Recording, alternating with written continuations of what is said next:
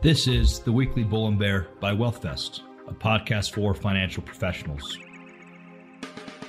Each week, Drew Dockin and Tim Perotti will have an in-depth conversation on what's happening in the markets.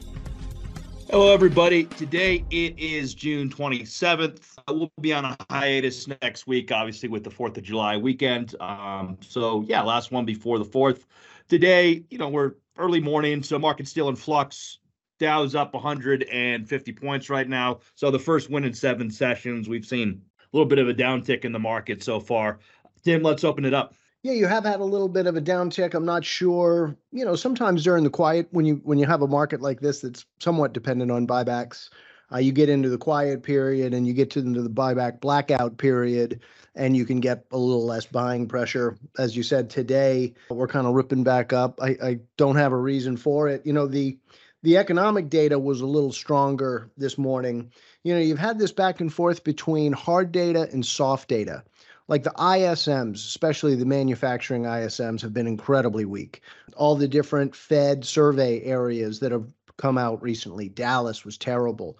Richmond, New York, Philly. And then you get industrial production, and it's pretty strong.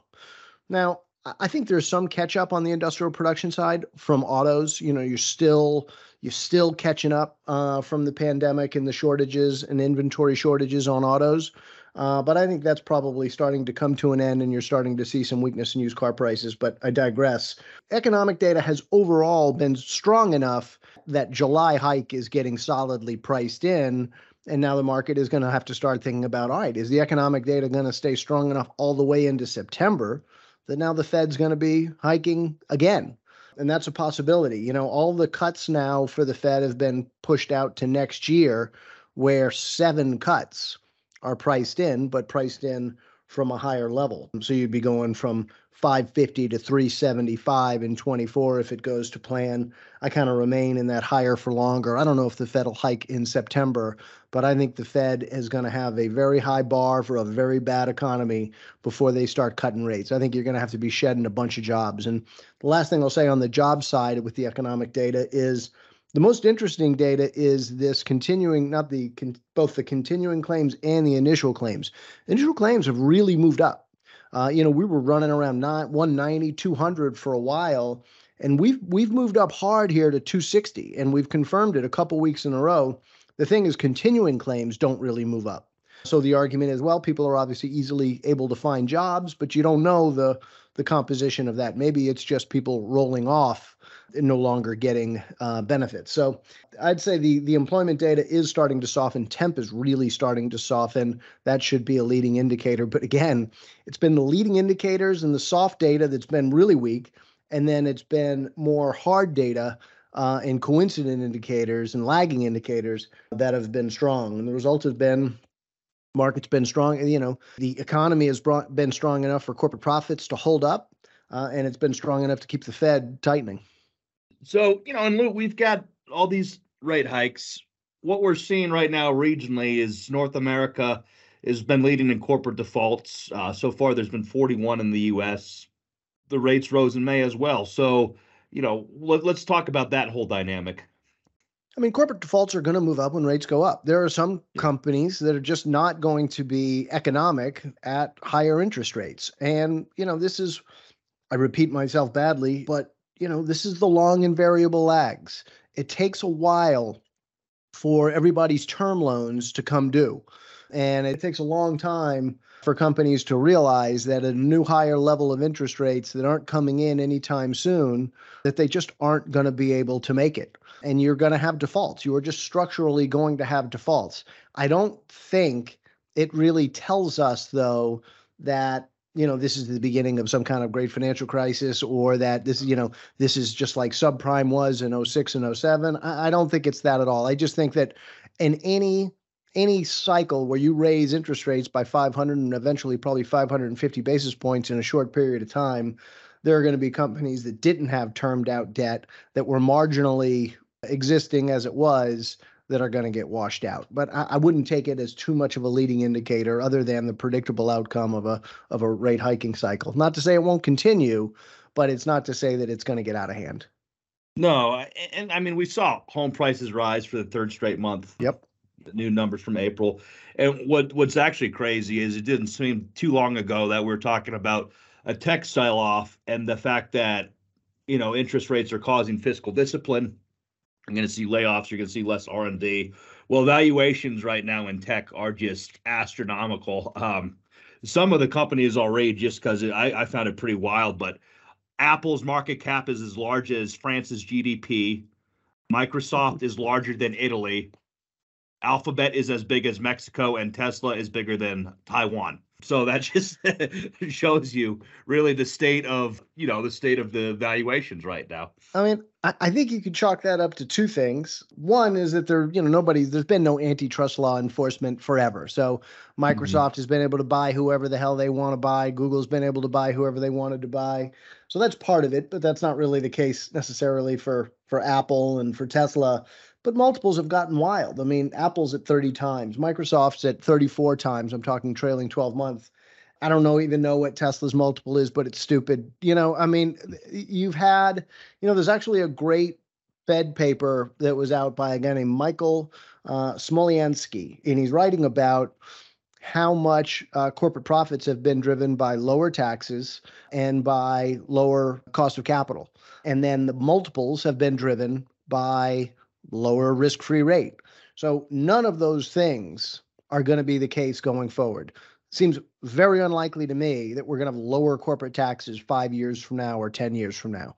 Seems unlikely to me that in a world, which is our kind of core theme, that we've got sticky structural inflation via labor, that you're going to have lower interest rates and financing costs going forward, and that you'll have a lower risk-free rate. So none of those things are tailwinds. So we've had kind of crazy, wild multiple expansion. Look, the overall, these big companies have not seen their earnings estimates going higher.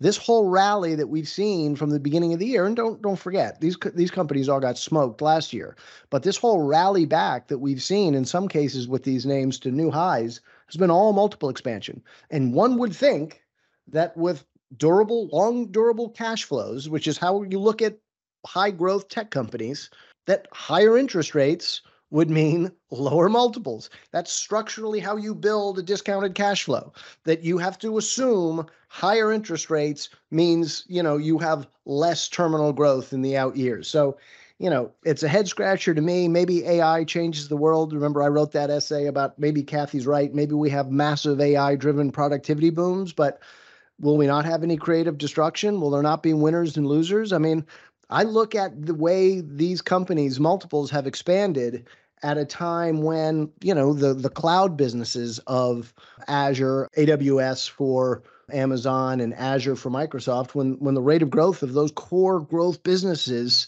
the cloud businesses for those guys, has gotten cut in half. So I don't know. Look, it's a long rambling way of saying I don't understand why there's been so much multiple expansion, but there has been, and I think it creates a terrible risk reward for investors from here. Well, yeah, and you mentioned the fact of corporate profits. We've already seen, obviously, kind of an international push to crack down on the Irelands of the world, have effective minimum rates.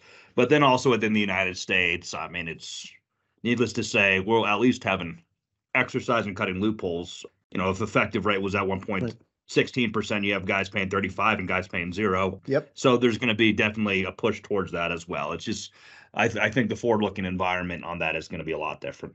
I mean, it ain't going to be easy. It won't be easy, no. But, there's going to be a battle. Is it 24, I think, that the Trump tax cuts, some of the Trump tax cuts will come up to sunset? And if we're running $2 trillion deficit still, as I suspect we will be in 2024, is it going to be easy for the Republican Party to be the party of, fiscal rectitude and at the same time, pushing tax cuts that the CBO are going to score to be, very much increasing to long-term deficits and long-term debt? Absolutely. So, I mean, where do you think right now, in terms of inflation, the BIS had a paper that came out that we're roughly halfway through the fight against inflation. They mentioned the fact that Norway and Britain recently rose rates, although they seem to think that a lot more needs to be done. And I think the term was inflation psychology. This is warning us to fall into a new Yeah. normal. Yeah. So let's Yeah, talk about that paper. I mean, Yeah. that's always the concern with economists, right? Yeah. That it gets Yeah. entrenched, that the inflation psychology gets entrenched. That's what people are talking about when they talk about a wage price spiral, that you get entrenched expectations of wage increases.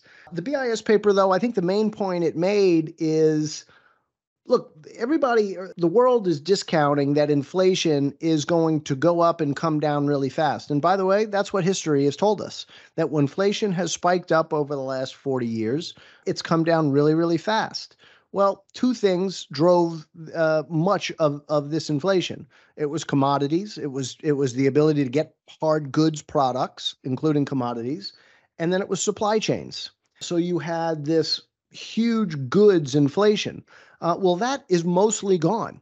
The supply chains, I mentioned autos earlier, but the supply chain issues are mostly behind us. Like freight rates are through the floor.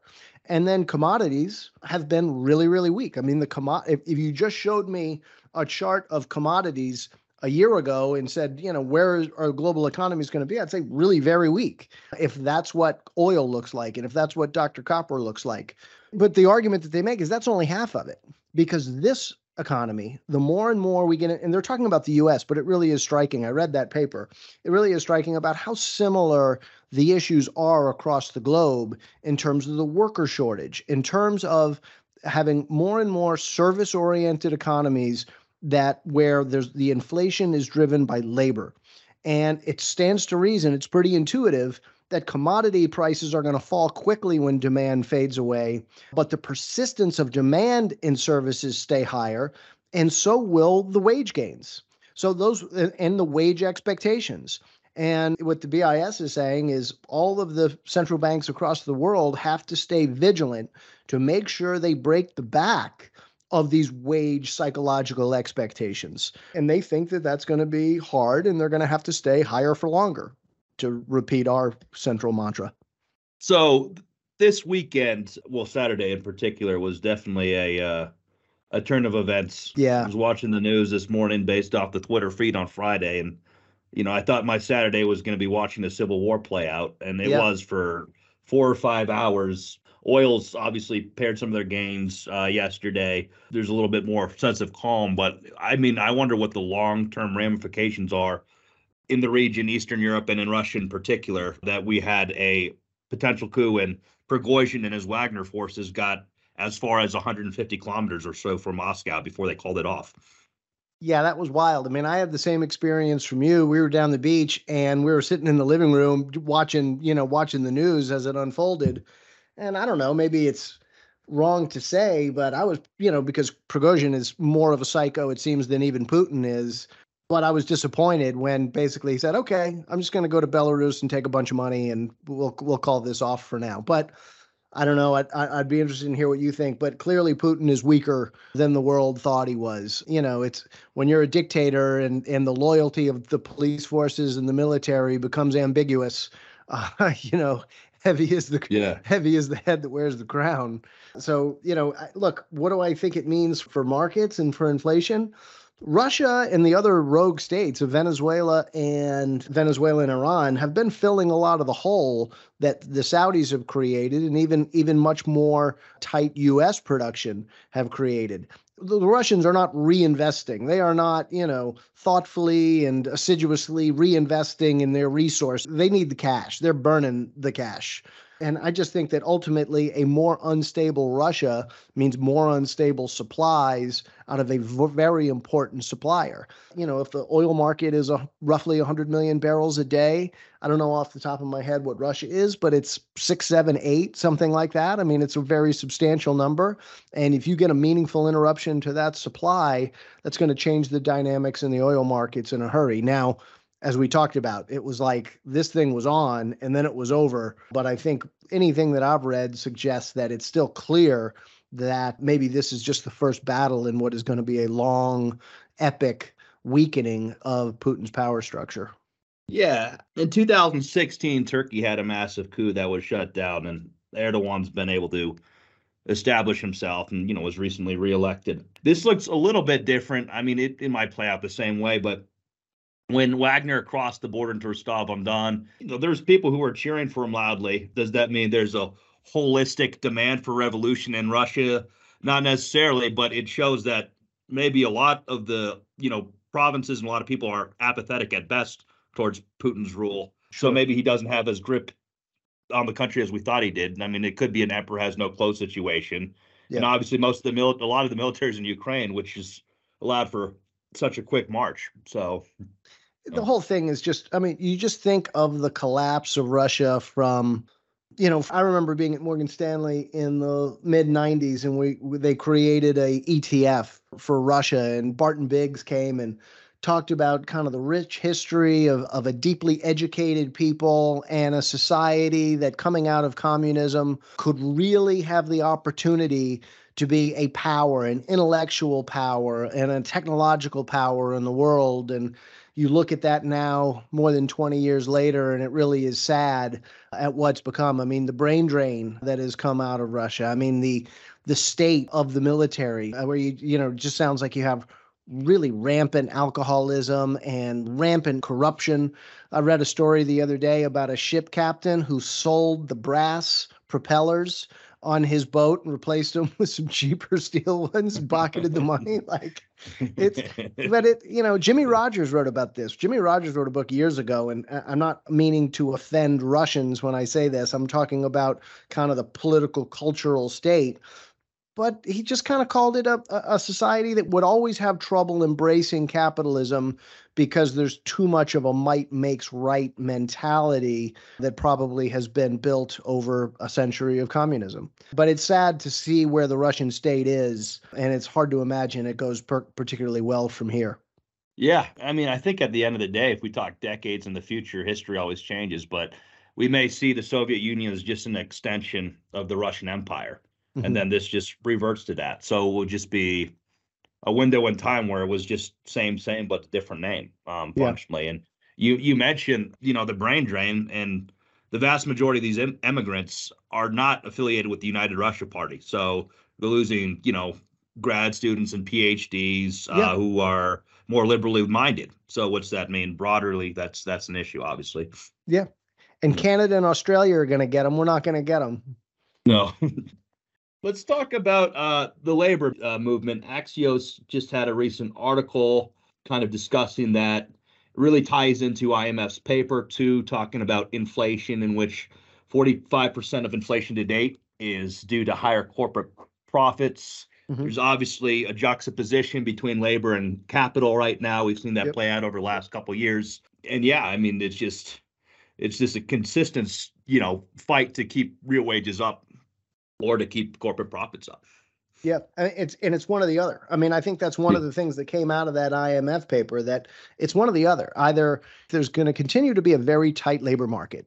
And what the Axios study showed, or the article showed, is just that year over year to 2021 to 2022 and from 22 to 23, there is a labor movement that is starting to build. And it's building outside of the traditional manufacturing world. It's happening in more services and even intellectual capital businesses. And in a tight labor market, one would guess that would continue. It's certainly happening in the UK, and it's happening in Europe as well. So I just think that's something to keep an eye on, that unionization is still near multi-decade lows. But as that trend, it'll be interesting to see if that trend reverses. I think it's an important risk because I think it really could start to get just more energy. As it grows, it should feed upon itself. And in a super tight labor market where, as you say, labor's been losing out to capital for a long time, and there's an awareness of that among young people in the service economy, I think you'll see more and more unionization. And I think you have companies that can't export the jobs, they're service jobs. You can't bring in scab workers because there aren't replacement workers available. You're going to have to deal with unionization. I think it's a reality, and I think it continues to grow from here. Yeah, and it's happening in areas that would have otherwise been considered niche, like adjunct professors at universities, for example. Sure. So it's not something we think of the hard hats. I mean, although there's certainly that going on, but it's much broader pushes for wage increases across the whole segments of jobs. That's pretty interesting to see. Yes. And I think it continues. Why wouldn't it? Why wouldn't it in a structurally tight labor market? Absolutely. Yeah, I think that's what we got for today, Tim. Is there anything maybe we should bring up that we missed? I just think one driver of this economy that I think has been overlooked has been, we talk about the long and variable lags of Fed policy, but there's also long and variable lags to a lot of fiscal policy. And, the pandemic era policy of the CHIPS Act and the IRA and some of these infrastructure bills, those are private-public partnerships. Those are public funds that are stimulating massive private investment. The investment in manufacturing construction, the construction of manufacturing plants, is absolutely off the charts. And it's mostly off the charts in electronics. And that, look, the libertarians don't like it. The libertarians find it a distortion. But in a world of technological competition, I think it probably makes sense as an investment to be building fabs and all of the electronic components that go with building technology, building hardware. So people shouldn't sleep on how much of a benefit we are going to continue to get from all of that public-private investment that is going into growing the manufacturing base. And don't forget, there's going to be workers for all those manufacturing facilities, and we still don't know where they're coming from. No, and then there's always going to be a PR element to where this money is being allocated. The president recently stated that $40 billion was going to, more or less ensure internet access, throughout the country. And then also when you bring up kind of the laissez-faire argument in terms of this R&D, I saw an interview with TJ Rogers recently. He used to be the CEO of Cypress, which is a major semiconductor. Sure. And, he didn't really have a very, in my sense, compelling answer. It's just, we've taken a hands-off approach on semiconductors for a long time. And then if that's to our benefit, then why have we lost out so much to South Korea and Taiwan and China, which obviously haven't, over the past few decades. So we seeded the manufacturing. We made that decision that people would rather be in capacity light businesses and let the manufacturing go. Don't forget, TJ Rogers now runs a battery company that just signed a deal. His stock is up a ton today. I'm not going to mention the company because they got a manufacturing deal with the Department of Defense. So he shouldn't be too unhappy about federal government assistance.